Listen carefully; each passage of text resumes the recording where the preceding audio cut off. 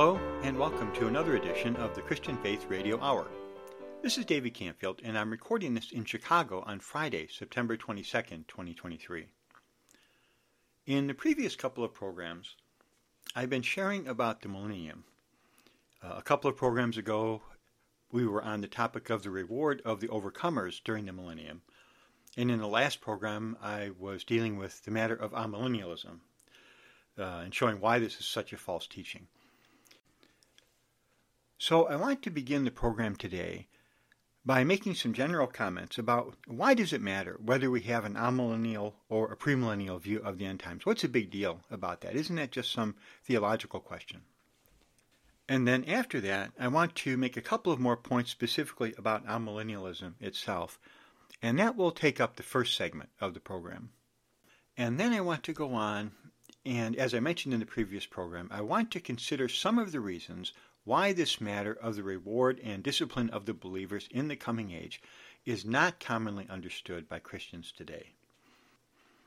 So that's the basic plan for today, and we'll see as the Lord allows how we do with that. My guess is that some of those listening to this program may be scratching their heads a little bit. Why does it really matter so much whether we in the next age we go into a 1,000-year reign of Christ on the earth or whether we go into eternity? How does that affect us today?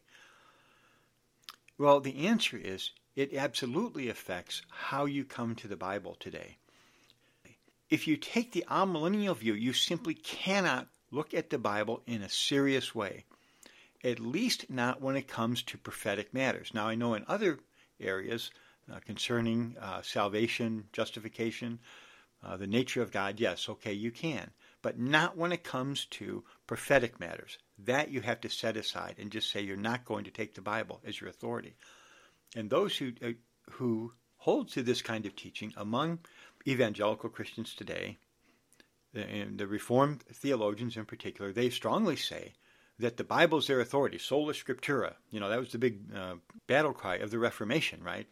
Only by the Scriptures. The Bible is our only authority. But it's very clear when it comes to prophetic matters, they do not take the Bible as their authority. Their authority is their theology. And where the Bible conflicts with their theology, it's not their theology that's going to give way. They just force and do everything they can to impose their theology on the Scriptures. And that's really why it's so important that we reject that false teaching and recognize that there is going to be a millennium, because then that enables us to really take the Scripture as our authority. And I'll say it again, so many genuine believers, dear brothers and sisters in Christ who've been taught this amillennial view of the Scriptures, they don't understand the extent to which it frustrates them from really entering into the genuine revelation that is in the Scriptures, and how much more there is in the Scriptures concerning the biblical revelation of the end times. I'm going to talk in a minute here about Daniel chapter 2. I was looking at that chapter today, and I really appreciated Daniel chapter 2, verse 28, where Daniel tells King Nebuchadnezzar, there is a God in heaven who reveals secrets. I tell you honestly, if you take the amillennial view, you can never have that kind of God, a God who reveals secrets. It's just hidden from you because you've rejected the revelation that's in the Scripture. And I hate to see that happening among my brothers and sisters today. Being deprived of the Scriptures, being deprived of the Bible like that when it's so clear. And if you have any doubts, I encourage you, please listen to the previous program. It is so clear that amillennialism is simply a false, even I would say a demonic teaching that deprives Christians of the real hope of the Lord's return. The Apostle Paul, when he's talking to the Thessalonian believers, this young church, in 1 Thessalonians chapter 1, verses 9 and 10, he says that others had declared concerning us what manner of entry we had to you and how you turned to God from idols to serve the living and true God and to wait for his Son from heaven. And you really see here the three basic pillars of the Christian life in a very simple way. You turn to God from idols, you serve the living and true God, and you wait for his Son from heaven. While the Reformers, their commitment had to do with the first of those three pillars, to turn to God from idols. That's really what they did. They came out of the Roman Church. They had a real turn to God, and that was a big step. in the Lord's recovery of the truth. But they didn't go beyond that. That just wasn't the Lord's commitment to them, to serve the living and true God and to wait for his Son from heaven. The other two, this last one, is also a real pillar of the Christian life, that we're learning how to wait for his Son from heaven. It wasn't until a few centuries later that other believers began to see this matter of what that really means, and particularly the Plymouth Brethren in the 1800s. And I'll say more about that later on in this program. So that's why it's so important to have a proper view of the end times, because it enables to come to the Bible in a serious way. And as we do that, and we have a clear view of the Lord's coming, that's going to stir us up and help us realize we can't live for the present age. This world is headed to its doom. The Lord is coming back to establish his kingdom on this present earth, and I need to get ready for that second coming of Christ. That's the real blessing of having a proper view of the Lord's return, his second coming. Now, I do want to say a couple of more things relating specifically to the claims of amillennialism. The first of these has to do with what they always like to say is that there's only one explicit reference to the millennium in the entire Scripture, and of course that's in Revelation chapter 20. But as I said last week, there's so many portions of the Old Testament that require the reign of the Messiah on the earth in order to fulfill the promises made to the nation of Israel in those passages. And as I was getting ready for this program, I was reminded in particular of Daniel chapter 2, which may be just about the most direct of those passages. And I'm not going to say too much about the chapter here, but just in a very general way, this is where Nebuchadnezzar has his dream of this great human image. And as it's explained in that chapter, this image consists of the four empires that are going to rule over the earth until the Lord comes back. So then at the end of his dream, this is what Daniel is recounting the dream to Nebuchadnezzar. It says this: "You watched while a stone was cut without hands, which struck the image of it on its feet of iron and clay and broke them in pieces. Then the iron, the clay, and the bronze, the silver, and the gold were crushed together and became like chaff from the summer threshing floors. The wind carried them away so that no trace of them was found. And the stone that struck the image became a great mountain and filled the whole earth." So that's what Daniel says to Nebuchadnezzar when he's recounting the dream. And he leaves no doubt as to what he's talking about here. In Daniel chapter 2, verse 44, he says, "In the days of those kings, the God of heaven will set up a kingdom which shall never be destroyed, and the kingdom shall not be left to other people. It shall break in pieces and consume all those kingdoms, and it shall stand forever." So that's the interpretation. So Daniel is saying that these human kingdoms are going to be destroyed, and God is going to set up another kingdom in their place. Well, notice here, it's not the earth that gets destroyed. It's the kingdoms upon the earth that get destroyed and replaced by this stone cut without hands, which beyond any question is a reference to the kingdom of Christ being established on the earth. So this chapter leaves no doubt that the Messiah is going to have a kingdom on the earth. It doesn't say for 1,000 years. You have to go to the New Testament for that. But for sure, it's talking about an earthly kingdom of the Messiah. And this is why I say, if you reject the view that there's going to be a millennial reign of Christ on the earth, you just make a hash out of the Bible. You just reject so much of what's in the Scripture, because there's no other clear way to interpret this portion of Scripture. And I don't want to say too much. It's quite a remarkable prophecy, and I will link to a podcast I've done on this chapter earlier. It's just remarkable how, well, as Daniel says in this chapter, the God of heaven reveals secrets, because this prophecy of these four kingdoms has been fulfilled in every detail ever since it was given, roughly 600 BC.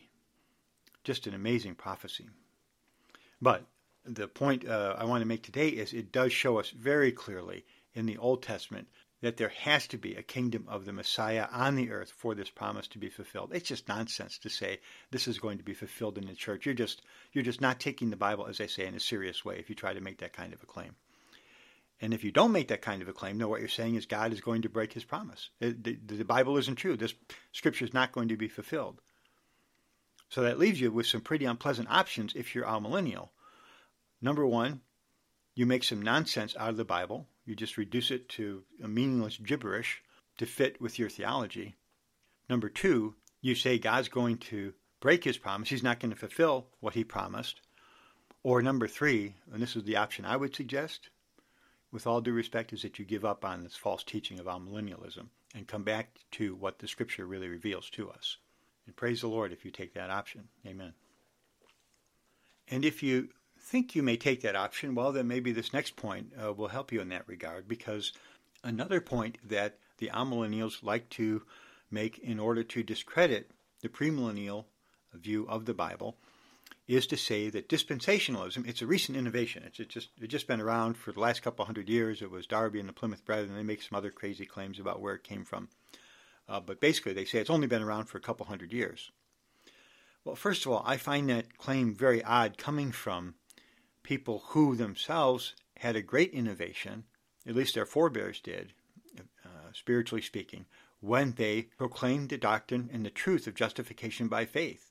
That was an innovation. That hadn't been around for many centuries, probably for more than 1,000 years, but it was in the Bible. People just hadn't seen it. So I've never really understood why the amillennials would think that claim has any force to begin with. But first of all, the basic point they're making just isn't true. Now, it is the case that a fully developed dispensational system did not come into being until the time of John Nelson Darby and the Plymouth Brethren in the 1800s. That's right.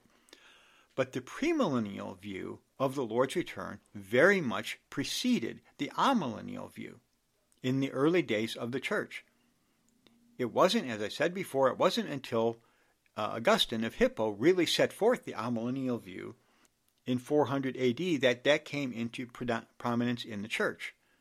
The early church, the first believers, absolutely were premillennial in their view of the Lord's return. So actually, the premillennial view of the Lord's return very much precedes the amillennial view of the Lord's return in terms of church history.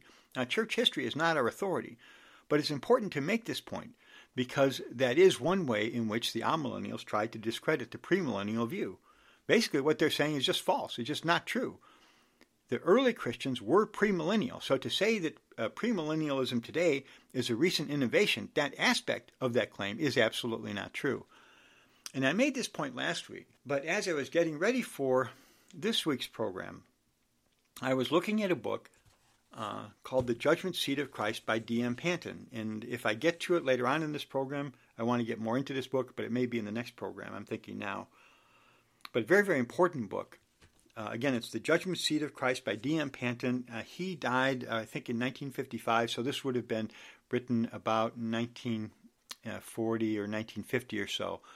But it's a very basic study of this matter of how we will be judged at the judgment seat of Christ. I really encourage you to get a copy and to look up so many of the verses that he refers to in this study and consider them for yourself. And again, I'll link to that in the program notes below. But he has a portion in his book where he talks about the millennium and the view of the millennium that was held by the early church. And this is on pages 35 and 36. And he has a number of quotes. I'm just going to read these quotes from ones who strongly affirm this is what the early church believed. They were not amillennial. The early believers were for sure premillennial. So let me just read through some of the things Mr. Panton says in some of the quotes. He says, "The millennial age has long dropped out of the vision of the church, but the return of our Lord in person to establish a kingdom over the whole earth was the universal faith of the church in its purest dawn." So this first quote is from Gibbon, and he doesn't give his full name, but I'm assuming this is the author of that monumental history of the Roman Empire, the rise and fall of the Roman Empire. So Mr. Gibbon says, "The assurance of that return and reign was carefully inculcated by men who had conversed with the immediate disciples of the apostles, and appears to have been the reigning sentiment of Orthodox believers." And he has another quote from a man named Mosheim. "This prevailing opinion met with no opposition previous to the time of Origen."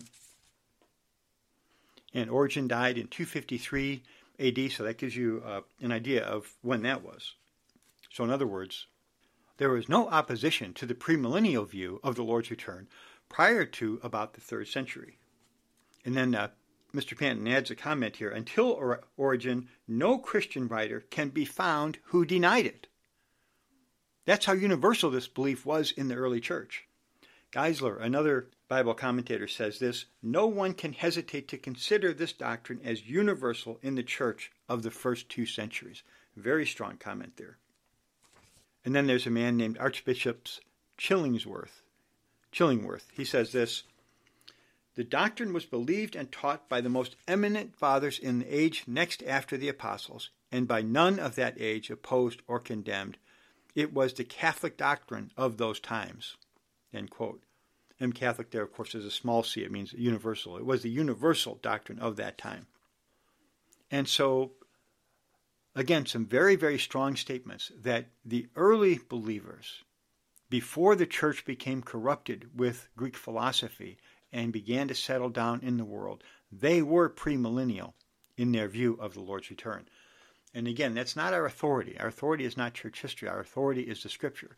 But it does refute the claim that the amillennials make, that this teaching of premillennialism is a recent innovation. It's not. It actually antedates very considerably their teaching of amillennialism.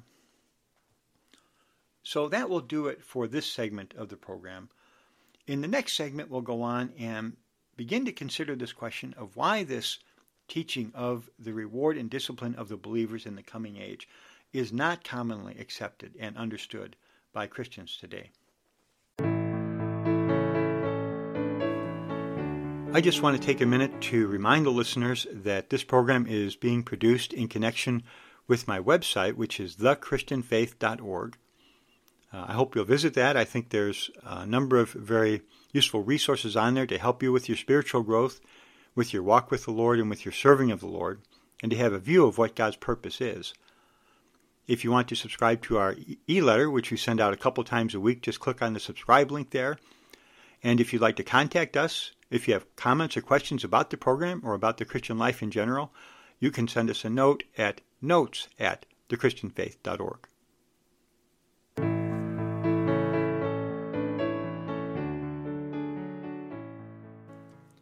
So why is this concept concerning the reward and discipline of the believers in the coming age not commonly held among Christians today?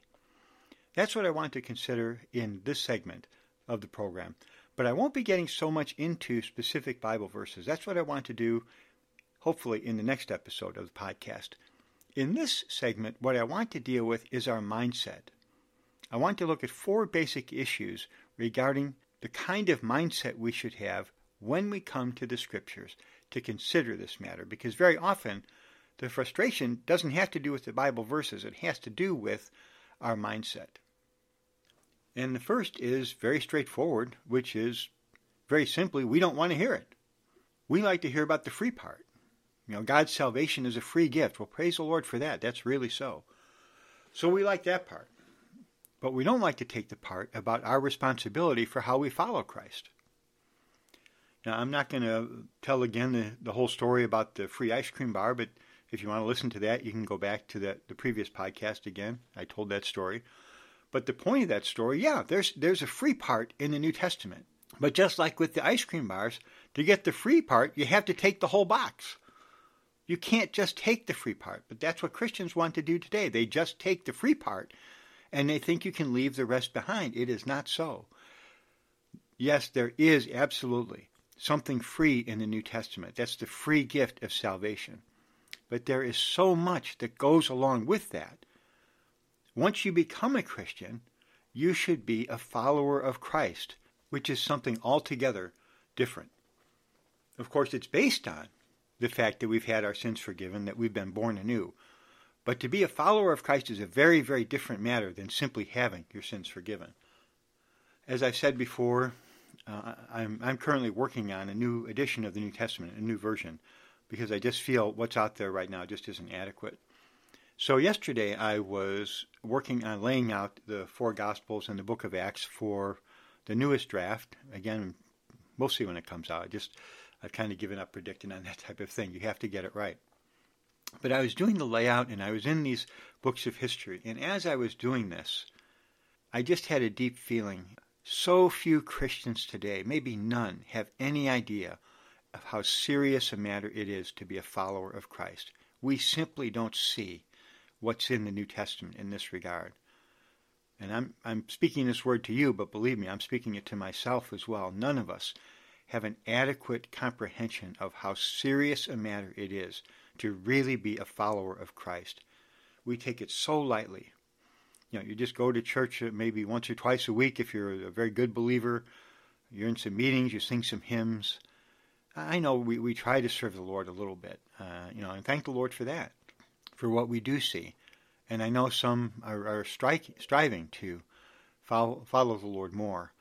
But still, I think, and I just speaking for myself, I just had a sense, how much do I really understand the price that's involved in really being a follower of Christ? In Luke 14, it tells us, verse 25, there were great multitudes following Christ. So what does he do? Is he so happy that they're following him? Well, maybe he was. But what he does, he turns around and he lets them know the cost of really being his follower. He says, if anyone does not come to me and does not hate his father and mother, wife and children, brothers and sisters, yes, and his own life also, he cannot be my disciple. Do you see what he said? You can't be his disciple if you don't take this way. He goes on, whoever does not bear his cross and come after me cannot be my disciple. Those are verses 25 and 26 of Luke 14. In verse 33, he goes on, so likewise, whoever of you does not forsake all that he has cannot be my disciple. Very, very strong, sober word from the Lord. And we hear this and we'd say, wait a minute. I thought salvation was a free gift. All I have to do is believe and my sins are forgiven. Well, that's right. But to be a disciple of Christ is something altogether different than simply having your sins forgiven. And that's what the Lord's talking about here. We need to be so much more serious, so much more sober in our following of Christ. And I hope if you're hearing this word, you would open to the Lord about this matter and tell the Lord, I want to be so much more serious and so much more sober in my following of you and to take my Christian life in so much more serious a way than I have. Forgive me, Lord. I just repent.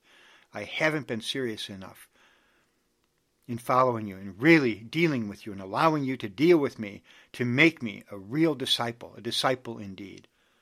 I hope so many would hear this word and respond in that way.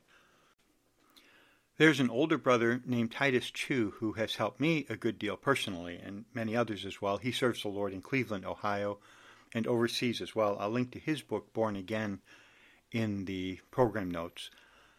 He had a very good statement I heard him make, which I really appreciated. He said, following the Lord is not a matter of desire, it's a matter of decisions.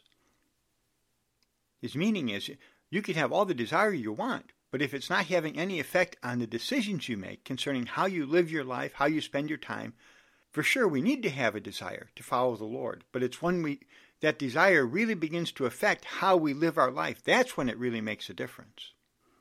Someone else made a very good comment along these lines, which is that a lot of Christians say very sincerely that they go to a firing squad for Christ, but you can't quite get them to go to church for Christ.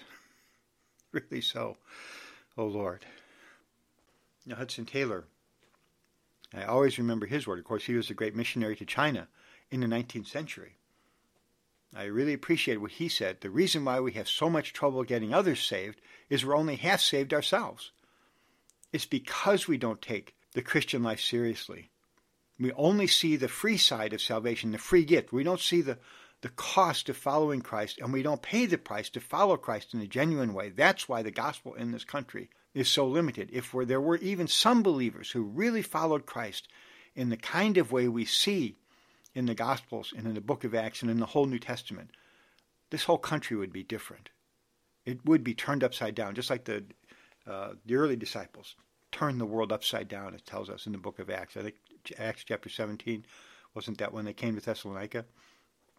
We turn the world upside down. So we need to ask the Lord for more grace and more soberness. And that's one reason why I'm sharing this word about the matter of the reward and discipline of the believers, so we will be more serious.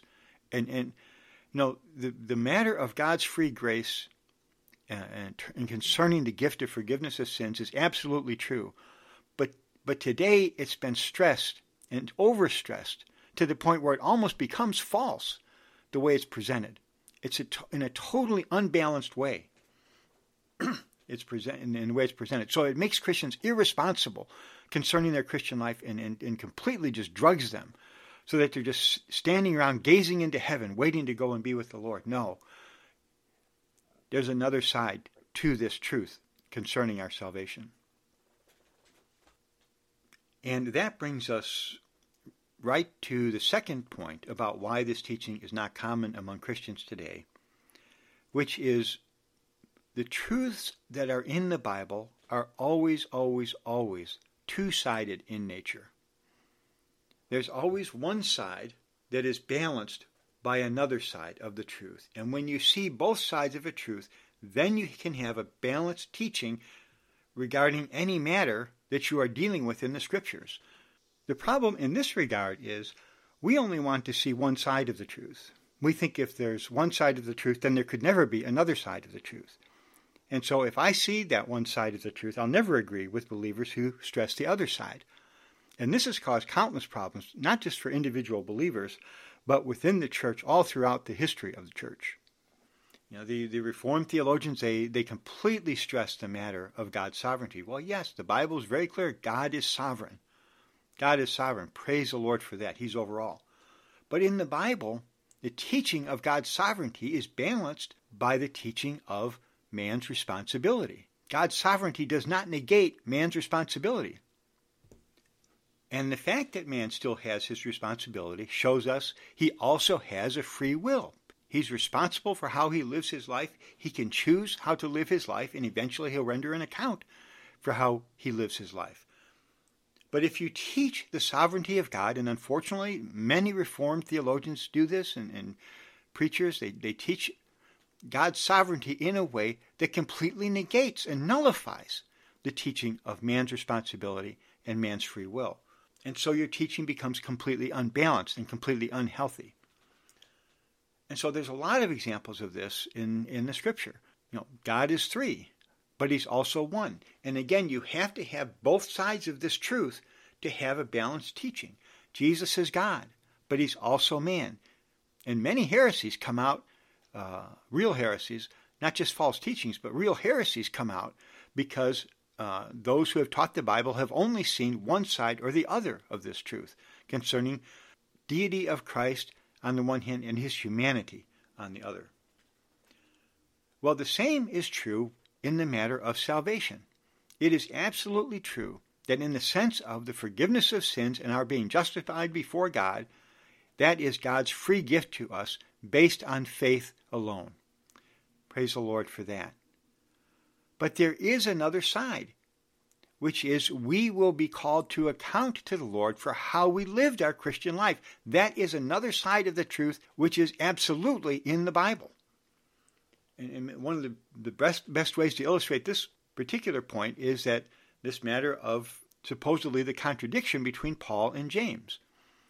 The Protestant theologians like to stress what Paul tells us in Romans chapter 4, where he quotes Genesis, and he says, Abraham believed God, and it was counted to him for righteousness.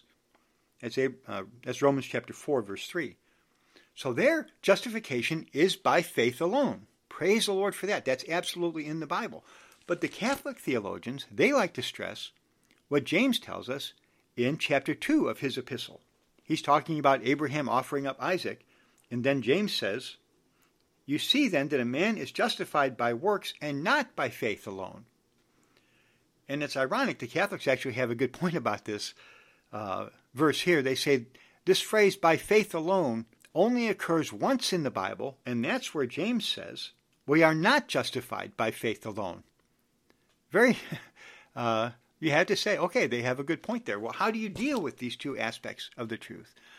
Well, when you understand that these are two sides of the truth, then you don't have any problem. What you realize is, in Romans chapter 4, the Apostle Paul is telling us about our standing before God. In that respect, we are justified by faith alone. In James chapter 2, what he's talking about is our experience. In Romans chapter 4, Paul was dealing with the point in which God promised Abraham he was going to have a son. In James chapter 2, He's talking about that point in Abraham's life when he actually offered up Isaac on the altar to God. That was the real experience. It wasn't just a promise anymore. He had the real experience not only of having Isaac, as we see at the end of Romans 4, but the real experience of being so much for God and for God's purpose, he was willing to offer his Isaac back up to God. Very, very profound picture in terms of our own spiritual experience. So he's talking about experience here. And once you understand that, then there's a real harmony between these two different sides of the truth. But because Christians are only willing to see the one side of the truth, the matter of God's free grace, and not willing to see this side of our responsibility for how we live the Christian life, that also makes it very, very difficult for Christians to understand that this side of responsibility is in the New Testament. Let me give an illustration which I think is a very good one, and this is from a man named Robert Govet, and he was the one who really began to see this matter of the reward and discipline of the believers. He lived in the 1800s, and he used an example from astronomy. Sometime in the 1700s, the astronomers, because telescopes were becoming better and better, they had discovered the planet Uranus. And then they were watching this planet later on in the 1800s, and they could not figure out why it was moving in the way that it was. They were, of course, using the laws of Newtonian physics, and please ask me what those are about. But based on that, they figured Uranus should be here in its orbit, but instead it was there. And they looked at it again, and it still didn't make sense. No, it should have been over here, but now it was there. They couldn't quite figure out. Was there a problem with the law of physics? Well, did we have something wrong? Was there something here we didn't understand? And then as Mr. Govet tells the story, someone had the idea, wait a minute, maybe there's something we don't see that's out there, another planet, in other words, that's acting upon Uranus and causing it to behave in the way that it is. And so they made the search with their telescope at that time, and these astronomers, that's when they discovered the planet Neptune. And when they saw this other planet out there, then suddenly everything was back in harmony. Now they understood why Uranus was moving in the way that it was. No, the laws of physics were right. They just hadn't seen this other object that was out there. And as I say, Mr. Govet really did a very good job of applying this. There's so many verses in the New Testament that just don't make sense if you only see the side of God's free grace. Work out your own salvation with fear and trembling. Philippians 2:12. Well, wait a minute. I was already saved. I'm already saved. How can that possibly be that I still have to work out my salvation? What's that talking about? Well, you have to understand the New Testament has another object in view other than simply the forgiveness of sins. It has to do with whether or not we will be rewarded when the Lord returns, or whether we will be disciplined, which will be determined at the judgment seat of Christ. And it's only when you see this other object that's in view in the New Testament that you can really harmonize all the different verses in the New Testament and put them in their proper order, just like the astronomers had to find that other object in the heavens in order to understand why Uranus was moving like it was. So now we come to the third point, and I'll just state it very directly and then explain it. And that is that the recovery of the truth among God's children and in the church as a whole is always progressive. And that's the same as it is in the Scripture.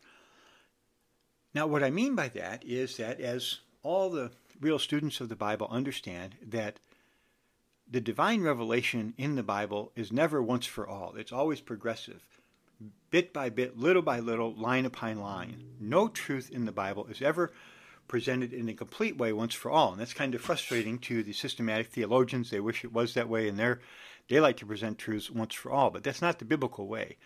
The biblical way is to present it here a little, there a little, and then you have to put together the pieces to get a full picture of any particular truth in the Bible.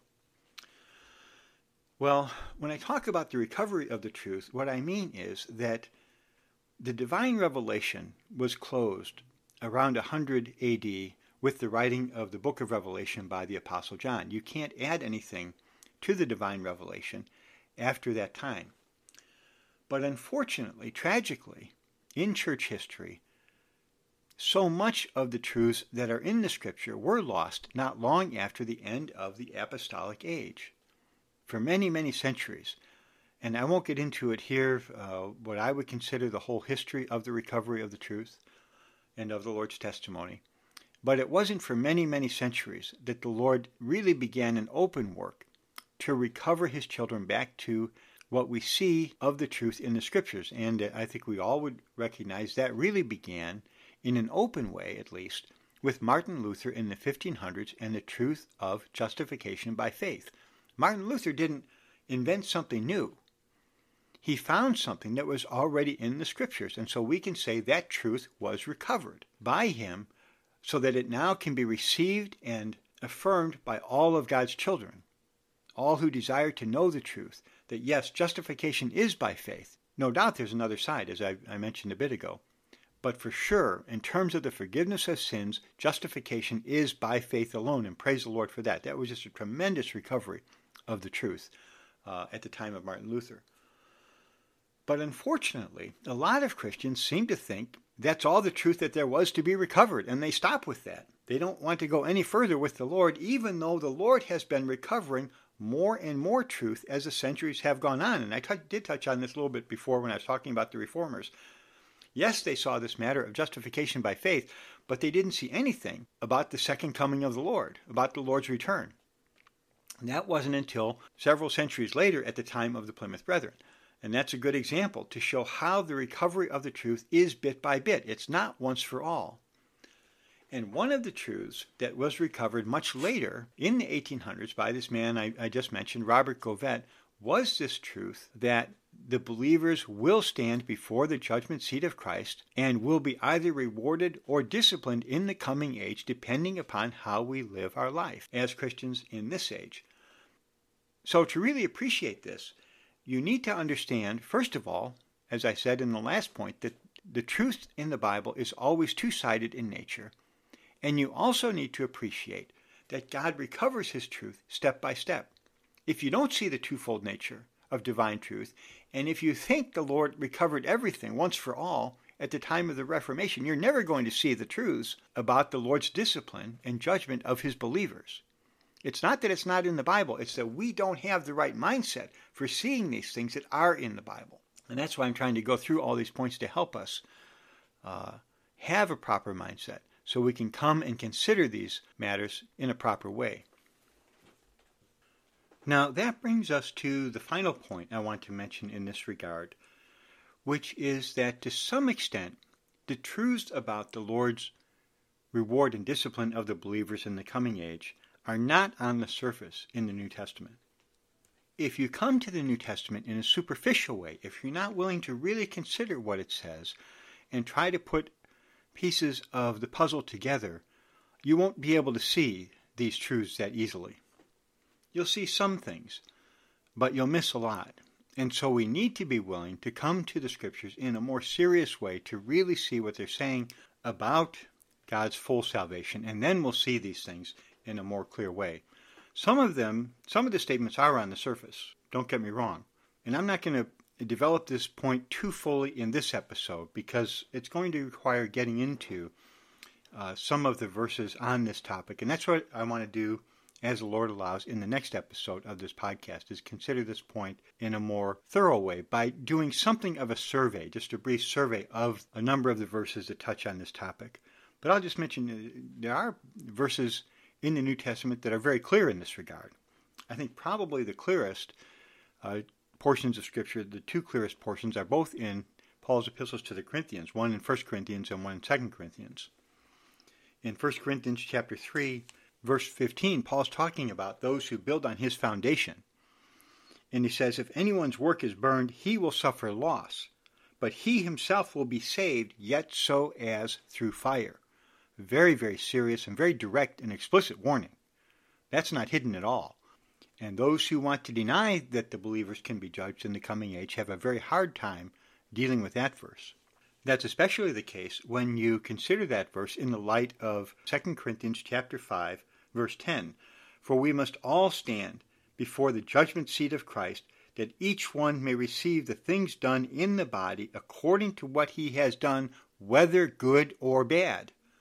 So at the judgment seat of Christ, it's not just going to be about whether or not we receive some blessing from the Lord, we may receive, as it says here, some bad things from the Lord, depending on what we have done in the body. So again, a very, very direct, explicit statement.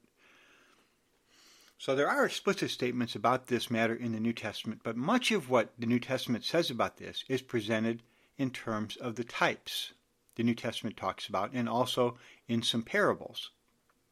And it's also the case, I have to say, that while the New Testament talks about the reward and discipline of the believers in the coming age, it doesn't give us a lot of details about how that's going to work out. There are verses that say that if we're faithful to the Lord, we'll reign with him in the coming age. And there are verses which talk about how we can suffer a very serious discipline, a very serious loss if we're not faithful. But how that reigning is going to work out, and especially how the loss is going to work out, how we'll suffer if we're not faithful to the Lord, the New Testament doesn't say much about it. It seems like the Holy Spirit's feeling is because that's something that is involved in the next age. We don't need to know too much about it today. But the Holy Spirit does let us know that we can be rewarded or we can be disciplined, depending upon how faithful we are in following Christ. But again, to really see that in the fullest way, we have to be willing to dive into the New Testament in a deeper way. If we just stay on the surface, it's always going to be something that escapes us. We won't be able to see this truth in its fullness. So that will do it for this edition of the podcast. And again, as the Lord allows in the next program, what I want to do is kind of do a general survey of a number of the verses, a number of the portions of Scripture in the New Testament especially, that help us to understand this matter of the rewards and discipline of the believers in the coming age. And I hope you will join us for that program as well.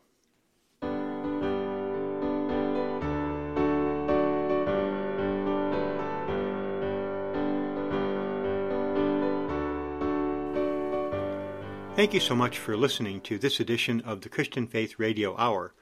For more resources, you can visit thechristianfaith.org, which is my website. If you'd like to receive my e-letter, just click on the subscribe link there and enter your email address. And to connect with us by email, just send us a note at notes@thechristianfaith.org. Until next time, may the Lord keep you in His way for His sake and His glory. In Jesus' name, amen.